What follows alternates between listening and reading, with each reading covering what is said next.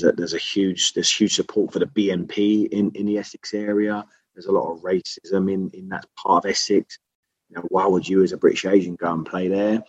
And I just, when people say stuff like that to me and I hear this sort of thing, it's a crazy thing, but it gives me more enthusiasm and more motivation to go there and actually shine a light and, just basically display what someone from the Asian community can bring to any club.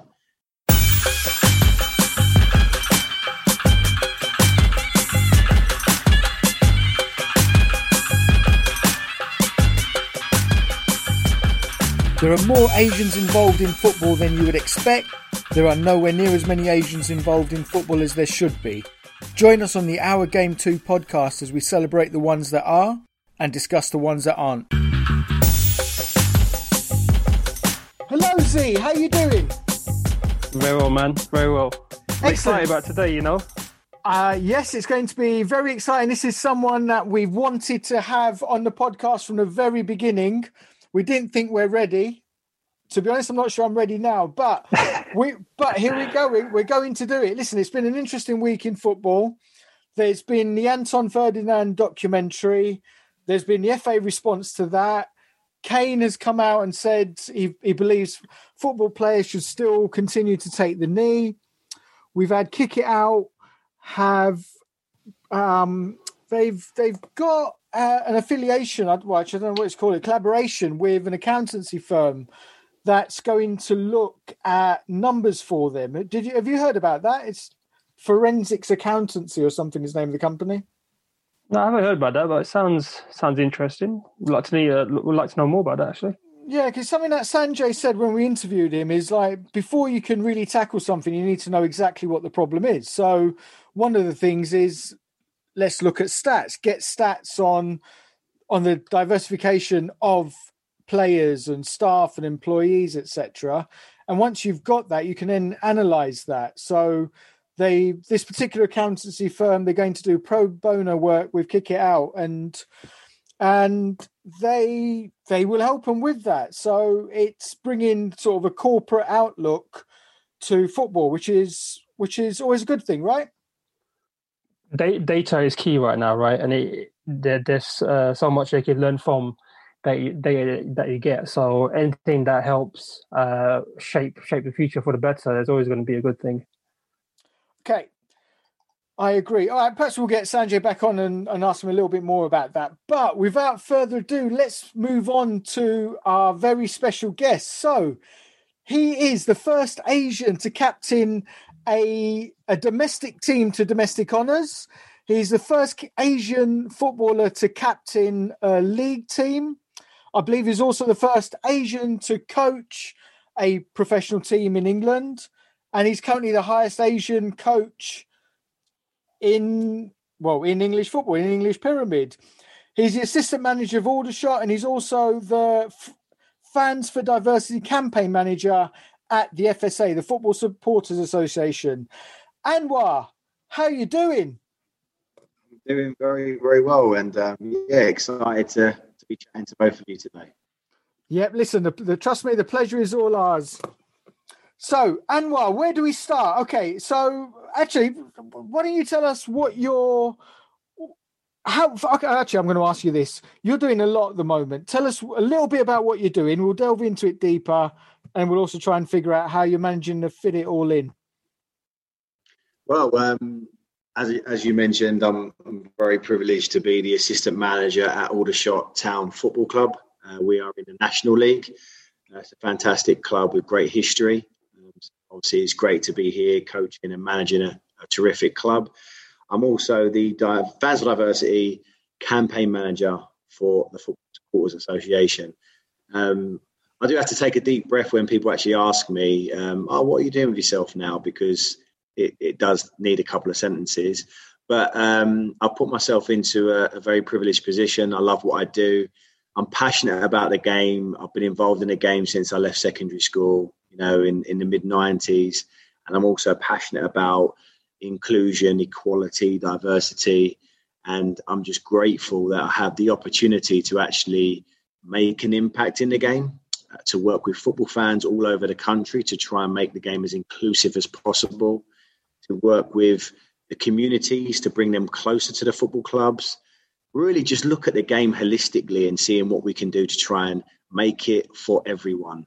It's something, football is something that's given me an amazing life. I genuinely am so thankful to the game because I've experienced some amazing things. I've been around the world. I've seen, I've felt, I've smelt some just incredible things. And for me, I want everyone to be able to have the opportunity to embrace what it is, just like I have.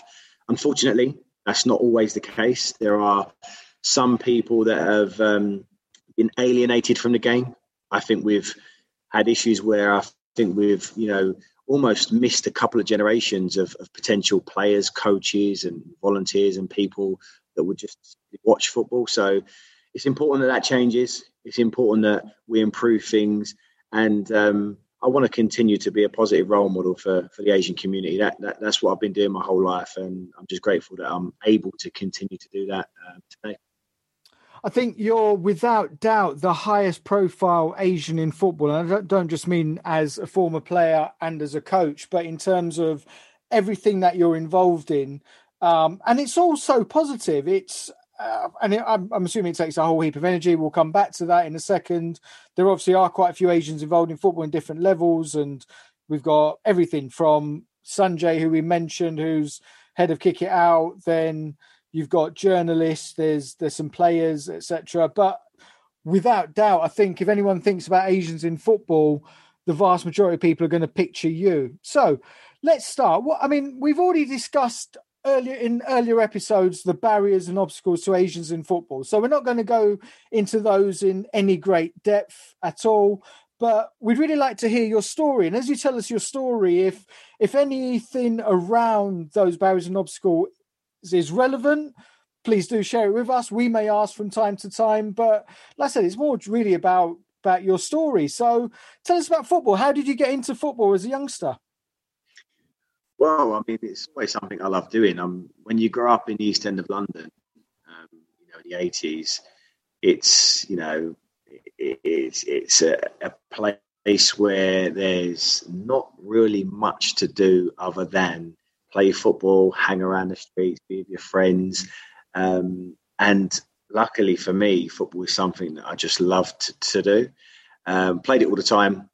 Got a younger brother, and we always seemed to have a ball. Whenever my mum and dad gave us money, it always was spent on a ball. And back in the day, used to buy these £1 balls that used to kick, and they used to just go miles, like the little plastic ones. So yeah. I think over the course of my youth, I end up spending about £1 million in £1 balls. Should have invested in a better one, but that was the whole thrill of it. Just playing football, your own will. You could play on the streets for hours and hours and hours. And to be honest, I never ever thought it would amount to anything substantial. If I'm honest, it was just something I genuinely did for fun. And you always enjoy something when you're good at it. And I ended up going to primary school and secondary school, and they had a team, so I played in the team. And my primary school was terrible. I just still loved playing, and I was good. And all of a sudden, overnight, things got just really crazy. I ended up getting picked to play for the district team, then for the Which county. Which area was this? So where did you grow up? I know it's East End. No, I grew up in Whitechapel. So right. I played for Tower Hamlets. I went to Stuart Headland Primary School, then Rains Foundation. But all of a sudden, I was being picked for the district team, playing a couple of games, scoring loads of goals, doing really well. Picked for the county team, played a few games, did really well. The county manager actually asked me to play a year above myself. So for London, I played with Ashley Cole and Ledley King, and I was a year below. And all of a sudden, it started to get a little bit serious. And I love that competitive nature. I love the fact that all the best players from around the district were competing. The best players in London were competing. But even at that level, I just still thought it was fun. And all of a sudden, overnight, I literally had every football club turning up at my house, contacting me, speaking to my father. And the reason I say it was fun was because my dad was a hard-working man who came over here from Bangladesh, and he was oblivious to my relationship with football because he worked so hard. I hardly saw him be working, in a restaurant and in a factory. He'd come home late at night, and as long as I was happy and I was, doing well at school, he was good. But all of a sudden, everyone started to knock on the door. I had Arsenal, West Ham, Tottenham, Norwich, all these teams asking if we could have a meeting with a family and would I be interested in signing for these teams. And my dad was like, what have you been up to? Like, when you leave the house, where do you go? Like, what do you do? And it became very, very serious all of a sudden. And I just wanted to enjoy it. I just wanted it to be something that was always fun.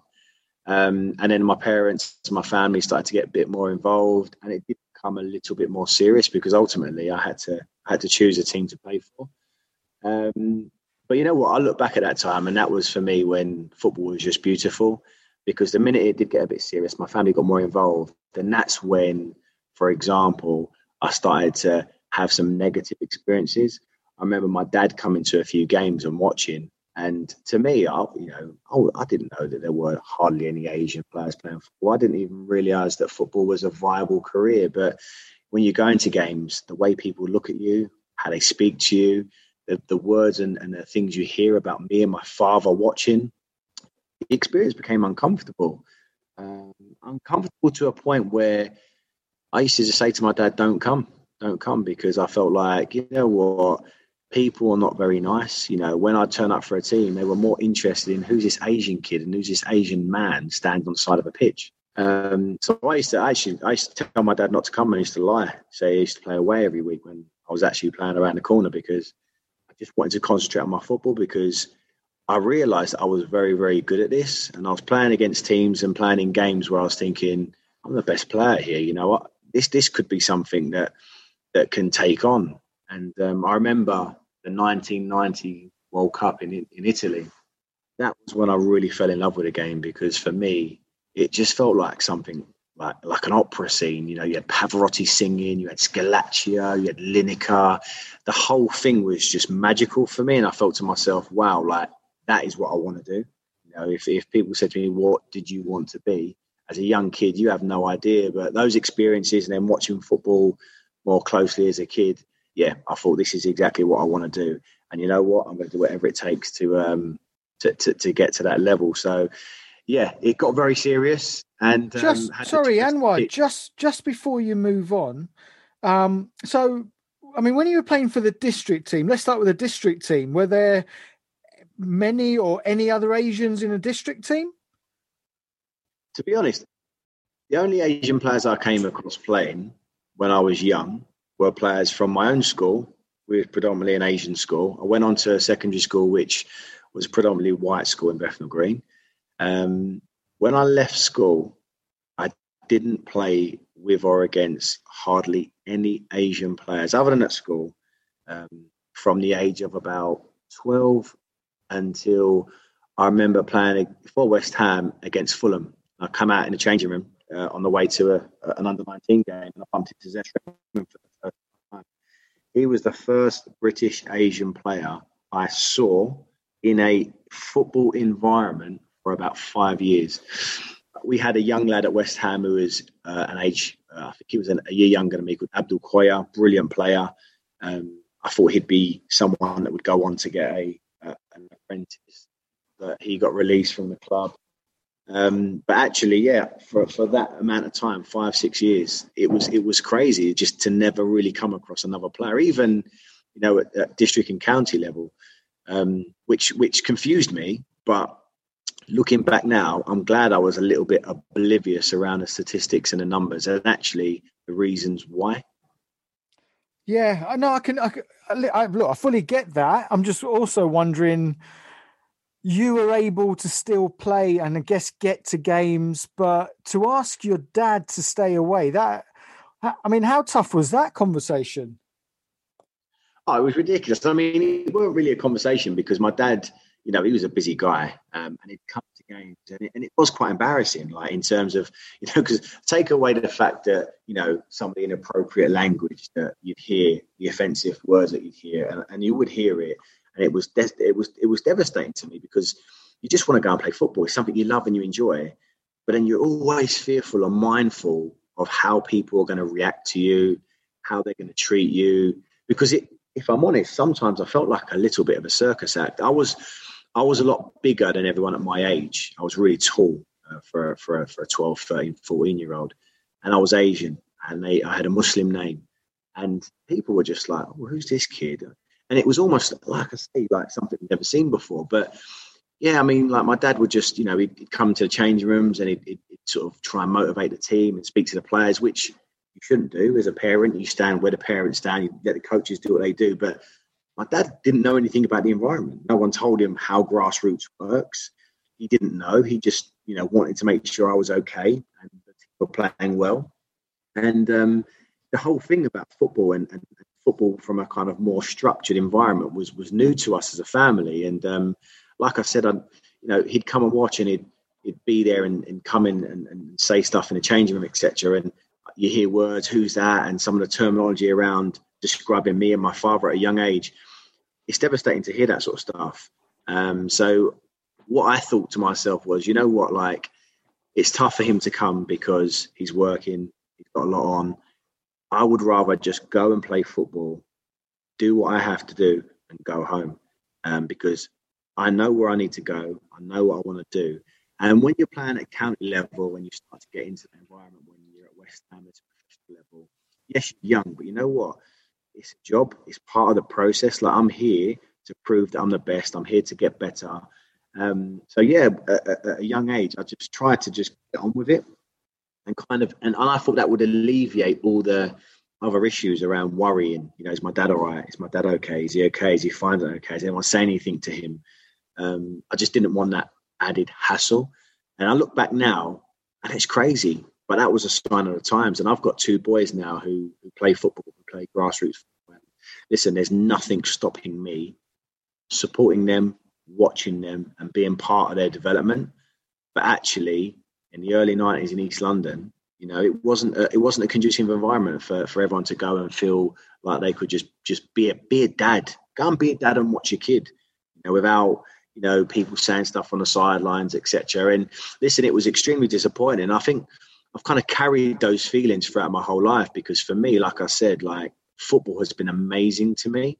It's given me a life that I could only dream of. But how many kids, how many fathers and mothers, how many young boys and girls have missed out on that opportunity just because of other people's ignorance? And I think a lot have. So for me, it's about making sure that we try and change that, and that don't happen anymore. And that's not going to happen overnight. And don't get me wrong, I'm not talking about something that would happen every single week, because it wouldn't.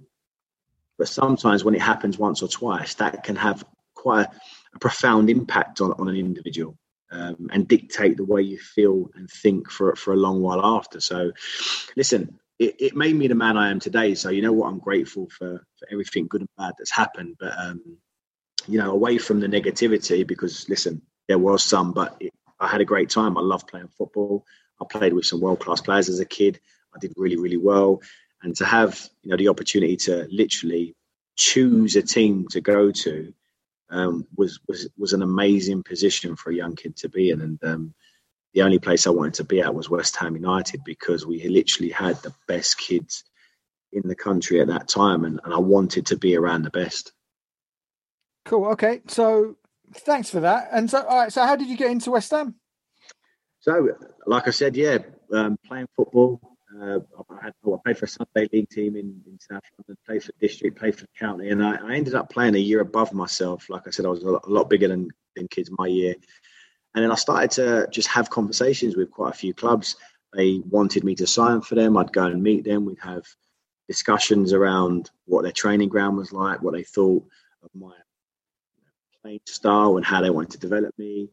I had some really good conversations with different clubs, and I remember going to Upton Park and watching West Ham versus QPR. And I'm only a young kid. I'm a 13-year-old boy, and you got to meet the manager, you got to meet the players. Harry Redknapp and Tony Cottee were talking about why I should sign for the club. All my friends in my class supported West Ham. And I'm sitting there as a young British Asian boy from Stepney, thinking, wow, this Premier League club, my local club, want me to sign for this, for them.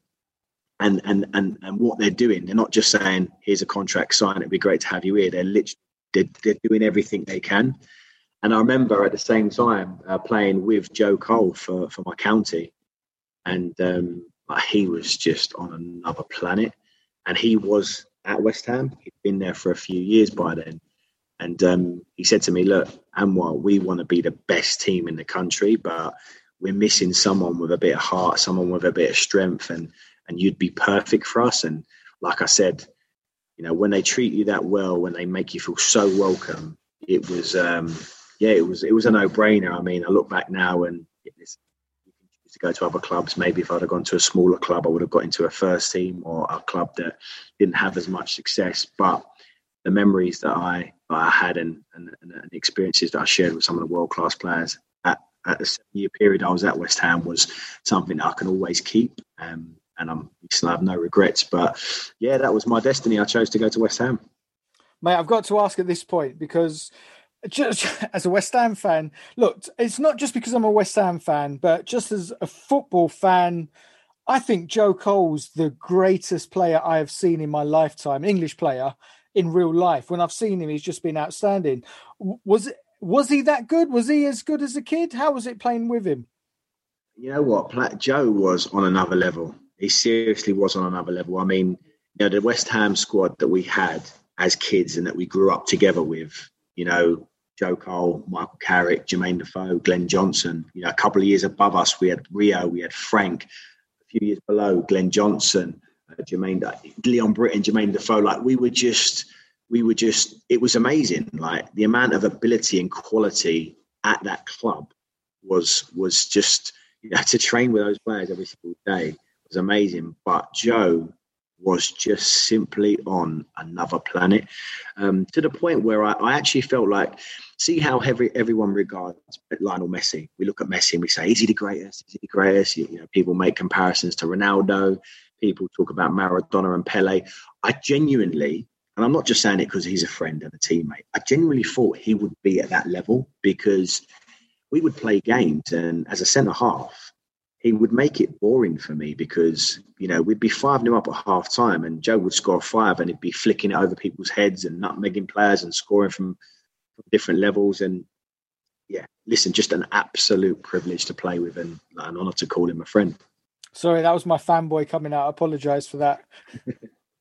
Right. Okay. So what was it like to captain that team then? Yeah, as I say, listen, it was amazing because I'm talking about all these lads and they are quality. But, one thing that I learned from Harry Redknapp, actually, he always used to say to me, he said, like, Anwar, we need piano players and piano pushers. You can't have a team full of players with silky skills. You need a team that's got a balance between hard work, strength, quality, skill, all the ingredients to make a successful team. And I think technically I would admit and acknowledge that, I wasn't at the level of a Michael Carrick or a Joe Cole, but to be honest, not many were. But those boys needed to be protected. We needed a solid foundation, and we had other players that I've not even named that were absolutely brilliant. And I think the combination just worked really, really well. And listen, if anyone kicked Joe or Michael, then I was after him. So I had to look after him. So it was like being their bodyguard for a couple of years, but it was a great job. It was a great time doing that. But like I said, it was just about, the club wanted to build a team that had a little bit of everything. And I bring something that the other players didn't to the table. I was a leader. I was very vocal. I played with my heart on my sleeve. I gave everything I got because ultimately for me, it was a privilege, and I felt like every single time I put the claret and blue on, like what an unbelievable opportunity. And I'm going to make the most of this time. And I felt like it was an environment where all the players made each other better. It was so elite and great time. And listen, you look at Michael Carrick, you look at Joe Cole, Defoe, Jono, Rio, Lampard. If only West Ham kept them all together, God, we could have had a little bit of a kind of Man United decade. Yeah, alas, never mind. Maybe it's not destined to be. Maybe now things have started to change a little bit with the amount of money in the game. Let's see if we can keep hold of Rice and build a team around him. But all right, so what happened with West Ham? So you're the captain of that youth winning team. Some of them obviously made it through to the first team. Did you feel that you could if you'd waited, or were you keen to get first team football elsewhere? What happened? Yeah, listen, I had a fantastic time all the way up until I was around 19 years of age. We won everything: the Premier League Academy Cup, the Youth Cup. We went around the world and won every tournament in Dallas, in Ireland, in Italy, in France. And to be honest, Harry Redknapp was brilliant because he saw a group of us and he wanted to slowly lead us all in, slowly get us involved. But the biggest issue I had at West Ham was the fact that, yes, you had Joe, and Joe started to get involved and play. Carrick started to get involved and play. But the first year I was a pro, I remember it was unbelievable. Like, you've done your 2 years as a YT, you've had so much success. You sign your new 2-year pro contract. The first day you come in, you get your new squad number. I was number 39, and you get your new place to change in the changing room. I walk in, I've got Paolo Di Canio to my left, Thomas Repka to my right. Across from me is Rio and Frank, and you're thinking, yeah, this is what I've worked for. And now the real work starts. And you've got to think, at that time, that was my first season involved in the first team, so travelling around the country, training with the first team every day. We finished 5th in the Premier League. West Ham were a team that was there or thereabouts. On our day, we could beat anyone, and we had world-class players. So as a young kid coming through, you're looking at an 18, 19-year-old that's got to bide his time and hope and pray for a chance for some injuries. We had Rio Ferdinand, Stuart Pearce, Ian Pearce. We had Igor Stimac, Javier Margas, Thomas Repka. There were so many players that were ahead of you. They're all internationals. Yeah, they're internationals. And that was when West Ham finished 5th in the league. And you're thinking to yourself, if there's ever a time not to be a young player breaking through, it's now. But because Joe, Carrick and Defoe were at a supernatural level, to be honest, I don't think anything could have stopped them, because Joe would have got into anything in the world. But for the rest of us, it was a difficult time, because don't get me wrong, it was unbelievable to train with those players every day, to travel around the country, but you go to Ellen Road and Old Trafford and the Emirates, and then it's like, you're the 18th man, or you're playing in the reserves, and then you don't travel, then you travel, and then you've got the Europa League ties, and you're going up to the board and thinking, have you made the squad? So don't get me wrong, I'm sounding like I wasn't grateful. It was amazing. But then after, a year and a half, you're thinking, I want to play. Like, I want to be a player that's playing in front of a crowd. I want to play for 3 points, because reserve team football is good. But I think when you start to creep into your 20s, you start to think, I just want to go out and play. And Harry Redknapp left the club. Glenn Roeder took over. Times changed. I think he went with a lot of experience. So Stuart Pearce and players like that. And I just felt like I needed to go out and play, to be honest. And that's what I really wanted to do. And it was difficult, because the club were like, you know what, we want you to go out because you need to go out and play, but we kind of need you to stay just in case we have a few injuries. So I kind of, spent a while doing that. And then it got to the point where I just wanted to go and play. So I ended up going to Sheffield Wednesday towards the end of my contract, because, like I said, I just wanted the opportunity to go and play football. And I went into the Championship with Sheffield Wednesday. It was gutting to leave West Ham, because I absolutely loved it. I loved the club. The people there were great. The fans were great. But after Harry left, I felt like it changed for us, because, like what with Alex Ferguson did with Class of 92, he had a long-term plan. He had these players, and he thought, right, I'm going to slowly bring them in. I'll get rid of him, and I'll give him more time. And he had that kind of pragmatic approach, that long-term approach. But with a change in management, new thoughts, new ideas come. And I just felt like I wasn't sort of really in the new manager's plan. So, as a 19-year-old, it's about going and playing football, because at this time, I was a high profile, because I was one of the very, very first British Asians to sort of be in a Premier League club, signing a Premier League contract. Was much made of that at the time?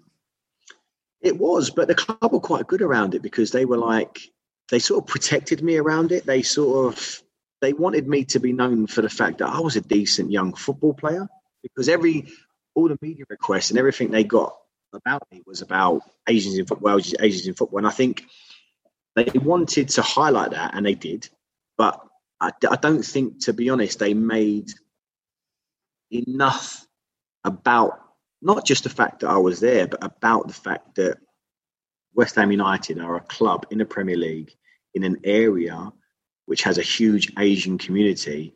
I think they could have done more around that, just to give hope and inspire some of the local community. But to be honest, as an 18, 19-year-old, you're kind of thinking, look, I just want to play. And to be honest, at that time, I thought I was going to play in the first team and play for England. That's all I was thinking about, because my whole life would have been, right, I'm going to sign for West Ham, I'm going to get a pro contract, I'm going to get into the first team, then I'm going to play for England. That was just how I thought. That was my mindset.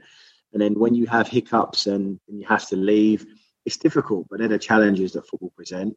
And then, after West Ham, it was tough because, I had so many opportunities to go to so many different clubs. And I look back now and I think, wow, if I'd only done that or only done this, I ended up going to a team in the Championship who gave me a long contract, a very good contract, wanted to get back into the Premier League, saw me as a big part of that future. 2.5 months later, pulled me into the office and basically said that the deal with ITV Digital that they had fallen through, and they couldn't honour my contract, and we wanted to renegotiate, and on something that was totally different from what they first promised. So again, it was about searching for first team football, because as a football player, you just want to play football. That's all I wanted to do. I wanted to play football and really sort of kickstart my career. And like I said, you make these decisions, and I remember the decision to go to Bristol Rovers. When I left Sheffield Wednesday, I was on a train to Swansea, and I met Swansea the day before, and they told me about their big plans for a new stadium. They wanted me to be part of a plan to get to the Premier League. They wanted to sign me and Leon Britton from West Ham. Leon ended up going and being there for I think he's still there. And I was on the train, and I thought, you know what? This sounds really cool. I'm going to go. And then on the train, halfway through, I got a call from Bristol Rovers, and they said, we hear you going to Swansea. I said, yes. They said, have you gone past Bristol yet? I said, no. They said, can you get off the train and chat to us? We want to have a chat, at least hear us out before you go to Swansea. And it was funny because what they said to me was, if Swansea told you they're going to get a new stadium, if Swansea told you they want to get the Premier League, yeah, don't believe them. And they say that to everyone. And I ended up getting off the train and signing for Bristol Rovers. So that just shows how crazy football is. You've got decisions, and you go with your instincts. You go with where you think you're going to play. But if you'd have had a choice to go to another club, things would have been totally different. But ultimately, the fact that you've been in the game, and I was in the game, and I'm still in the game now, 23 years later, I think the decisions weren't that bad, but they could have definitely been different. Did you have management at the time? Yes, I had an agent from a young age who was brilliant for me. To be honest, he was great. He had to. It was strange for me because there was a lot of stuff he had to deal with that was away from the game. That was great. I did lots of stuff. He helped with my education because when I went into West Ham, I did really well at school, and I wanted to make sure that continued. So. Little things like that, which, agents wouldn't normally get involved in. But, I went on to do A-levels, etc., to complement my football because I just wanted to do that. I had lots of options, and he was very, very busy. But like I said, you always make decisions based on football. It was never like financial. It was never the size of the club. I just wanted to go somewhere where they wanted me to play. They believed I could fit into their system. It would be a place that would be enjoyable to play football there. And at Bristol Rovers, a massive club, they were like, we want to build a team around you. We want you to come in. We want you to, the club's been relegated. We want to get back up into League One. We want you to play. You'll start the season. And we want loads of young players. And if what you want to do is play, come here and play. And hopefully, you'll go back up the ladder. And that's exactly what happened. I went to Bristol Rovers, played every single week for a few months.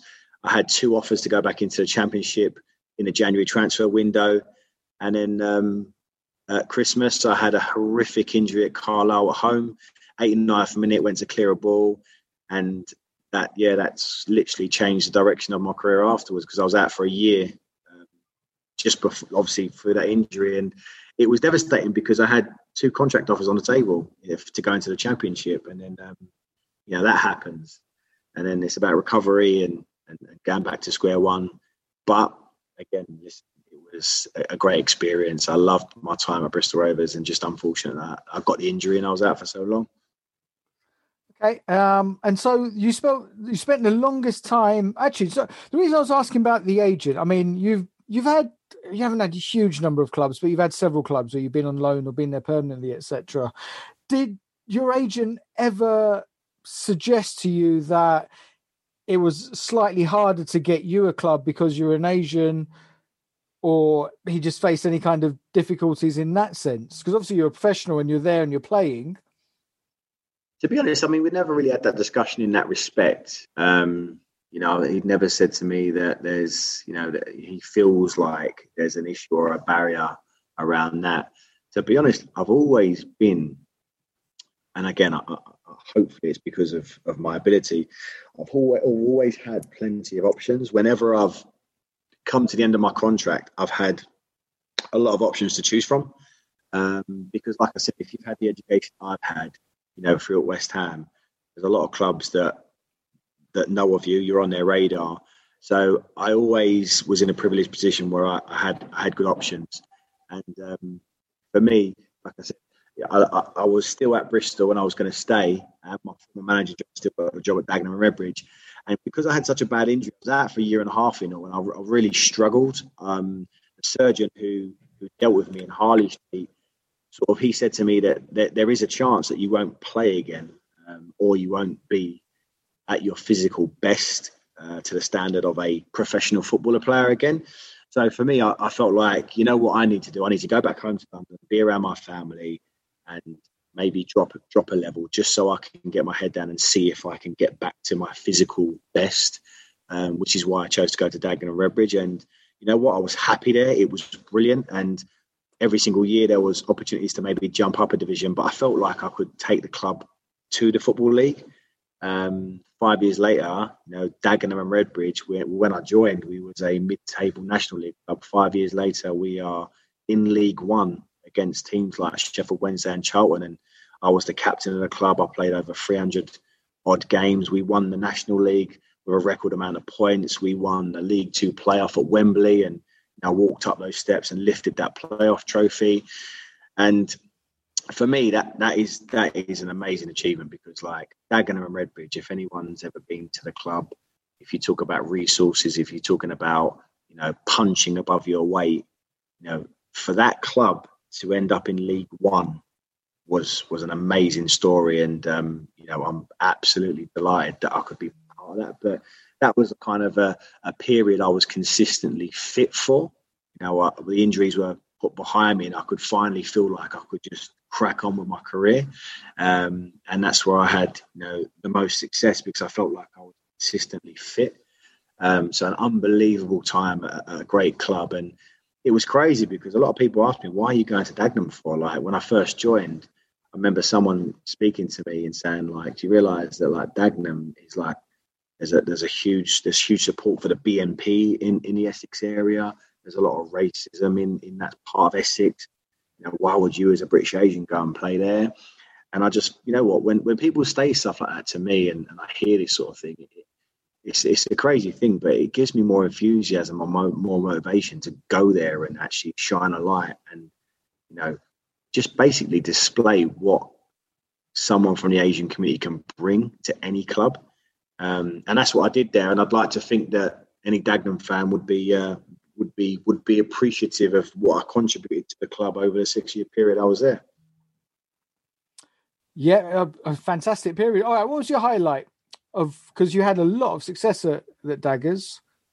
To be honest, I mean, like I remember the year we won the league. It was so funny because we were like 66-1 to win the league, and I remember I was talking about this today with one of my colleagues. I remember saying to the manager, I was negotiating my contract, and I said, right, if we win the league, can I have X? And he laughed at me and said, if you win the league, you can have Z, which was a lot higher than an X. And a year later, I knocked on his door and I said, remember that conversation we had? Which he said he didn't remember. But I reminded him because it was in the small print. But like, it was just an impossible dream. It was like, there's no way we can do this. And as the season progressed, we kept winning. And we didn't have good players. We had players from all over the place, divisions below. But what we had was a spirit, camaraderie. It was just an unbelievable time. And we ended up, I think, exceeding 100 points.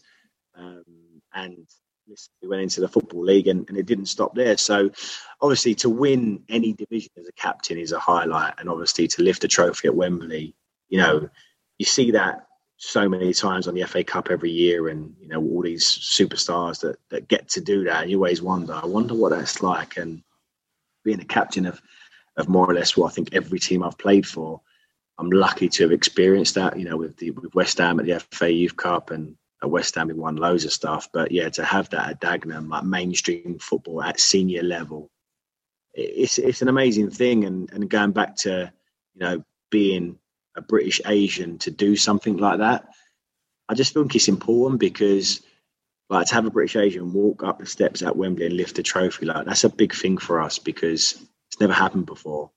And I just think it gives people that kind of confidence to show you that it can happen, and it will happen. It will happen again, and it will continue to happen. So it was just nice to be, you know, part of the present day that can hopefully positively affect the future. So at that time, were you aware that you were the first? Because I guess it was for Dagenham that you were the first Asian to captain a league team. Were you aware of that? And did you feel any kind of responsibility or weight on your shoulders to represent Asians, especially what you've said, given Dagenham? And I mean, listen, I've grown up around that area. I know what it's like. And yeah, it may not be completely true that it's full of BNP, but there are pockets of it there, etc. Yeah, listen, like I said, around Dagenham, like, I had no idea what Dagenham was like, but these are the kind of anecdotal things people used to say to me before I was going to sign for a club. And I was like, listen, the fans at Dagenham and the area and the community and the people at Dagenham were unbelievable to me. They literally embraced me like a hero. And that surprised people because of, like I said, what the stereotype or what people thought of the people in the area, of the fans. And yeah, for me, like, I can only talk on my experiences, and literally I couldn't speak highly of the fans. They were unbelievable to me, and to this day still are. In terms of responsibility, I feel like I've been responsible to be a positive role model for the Asian community ever since I started to kick a ball. The reason I say that is because I've been in environments where people haven't been around a British Asian football player. In fact, I've been in environments where people haven't been around British Asian people. So for me, everyone I talk to, everyone I play with or against, it's an opportunity to actually give them an impression of who we are and what we're about. You know, British Asian people, like my family, my community, we're honest people, we're hardworking, we're humble. And I don't think that people in the 80s and 90s in East London and people I came across understood or knew that. They were basing their opinions on lazy stereotypes, negative experiences, and the people they would come across. And let's face it, the bulk of people that the general public would come across in their lives in some parts of the country would be people that work in an Indian restaurant, people that work in corner shops, people that work in petrol stations. And, you know, you can't judge people on limited experiences. You can't judge people based on something you're reading about or hearing about. You judge people based on your experiences with them, by learning about them, being part of them, being with them, living with them. So to be honest, I still feel responsible to be a positive role model for the Asian community today, just like I have done my whole life. And I think it's really important that we do so. I want to live in a world where it doesn't matter, but currently and throughout my life, I feel like people don't fully understand the community in which I'm from. And I'd love them to get to know who we are. And when people understand that, like all my teammates and the people I've worked with, I'd like to think that they've got a positive impression of me and the community in which I'm from. Because like I said, like I'm proud of my culture. I'm proud of who I am. And there's so much about us that I think are so positive. And we can bring so much positivity to any working organisation, any team. And I just wanted to highlight that.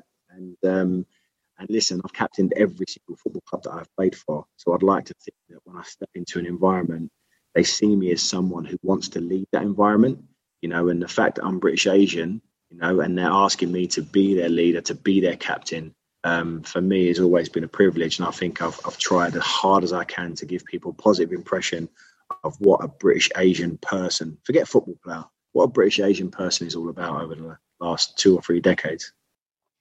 Remember, you can pop in any point with a question. So what I get from listening to you, and this is partly from other stuff and also what we talked about just before we started recording, is that responsibility.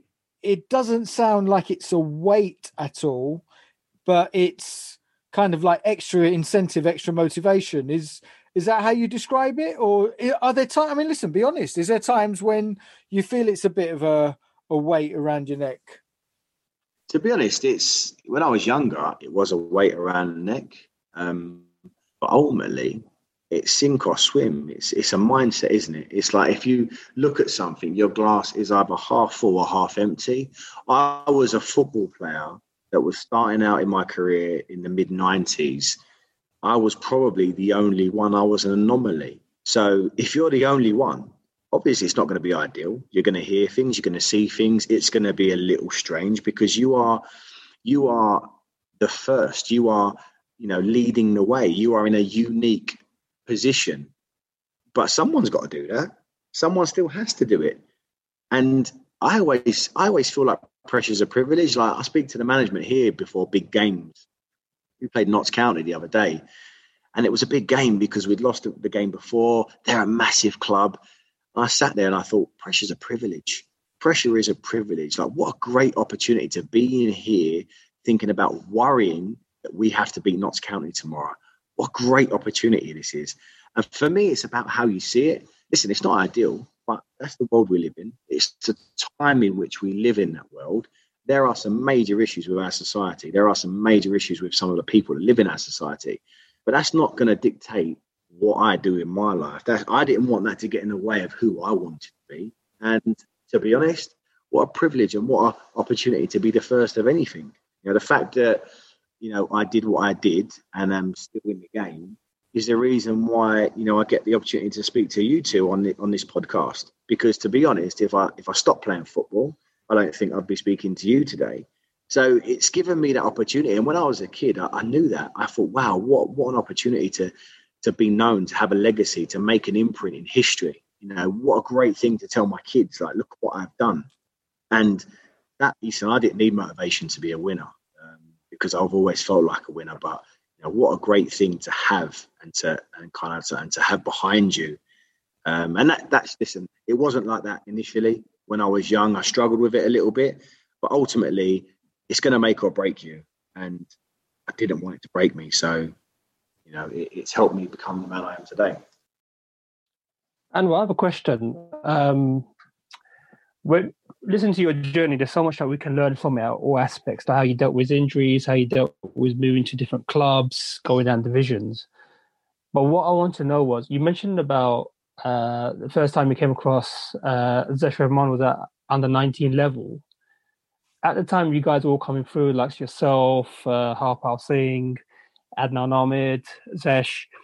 Was there any connection between you guys to create some kind of support network, or were there any efforts made for you guys to get in touch with each other and keep in touch? Because obviously, like you said, it wasn't an anomaly at the clubs you were at, but even we will talk about when you're a collective, you're stronger. Were there any efforts made like that in any part, the early part of your career?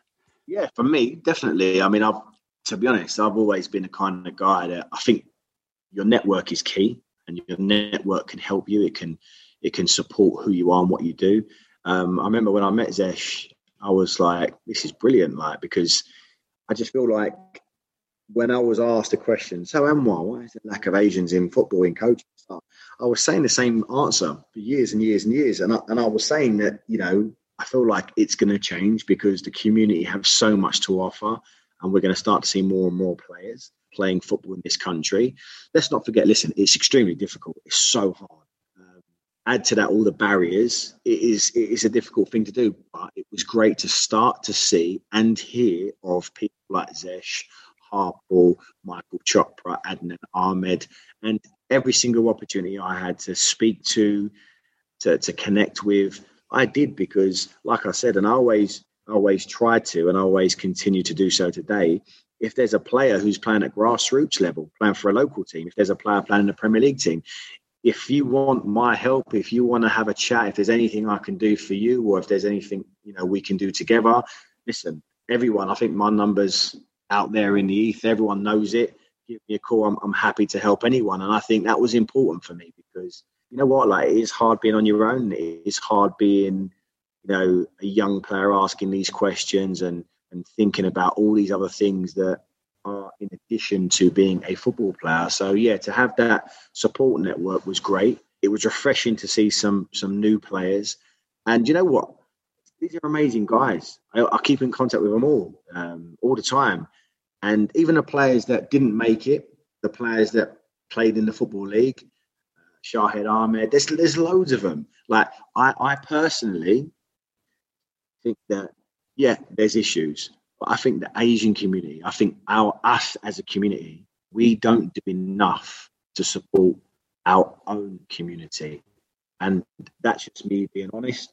If people think I'm critical, to be honest, that's my opinion. But it's a two-way street. Yes, football can do better. There's a lot of problems in our society. But as a community, we need to support each other more. What sort of support would you like to see? So, for example, there are players now, Asian players, that are playing in non-league, that are playing in the Football League. No one really talks about them. I think they're doing amazing work because all the issues that we talk about, that we highlight, that's in the Premier League, in the EFL, in schools, these players still have to deal with. And they're still out there. They're in changing rooms. They're having successful careers. But because they're not in the Premier League or playing for England, it's as if, but they're only playing in non-league.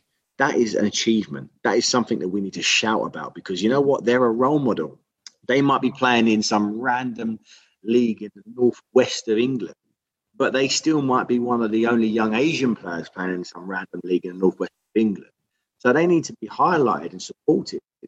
And I think, the narrative I always hear is there's problems. I totally agree with that, which is why I do what I do in my day job, because I want to provide solutions for those problems and I want to help. But I also feel that it needs to be a balance. And one of those balances should be, do people know that between myself, Zesh Rahman, Yan Danda, Danny Bart, Hamza Chowdhury, Adnan Ahmed, Shahed, the list goes on, you can probably collectively look at about 600 to 1,000 Football League appearances.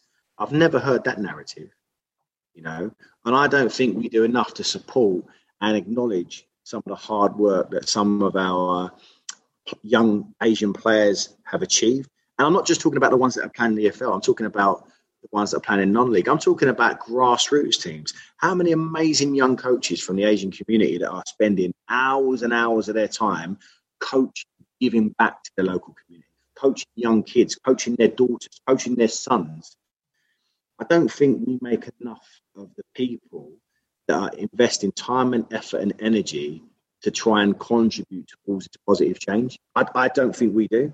And that's why, when there are platforms out there that highlight that, when that's acknowledged, for me, that's good because we need to, because we're all in this together. We are all in this together and we need to help each other, because if we don't, or we continue doing what we're doing, we are going to get the same results. So things need to change, and I'm encouraged by the way things are at the moment. Like, this is a topical issue now that people are discussing. There's podcasts, there's websites, there's different platforms, there's organisations that are looking at this as an issue, but not with a negative mindset. They're looking at it and going, okay, what can we do about this? But it's great now that we've got some positive stories to actually look at and highlight throughout the game, and that's male and female. Yeah, fantastic. And I think, look, listen, it's one of the reasons why we've got this podcast is because there are Asians involved in football, but they're disparate, and we need to tell the stories and encourage ourselves as much as everyone else to support each other and just to highlight people and role model. And that's why I wanted Z as my co-host, because his accounts at Desi Ballers on Twitter and at Desi BALLRS, I know it now, Z, on Instagram. That's what we're trying to do.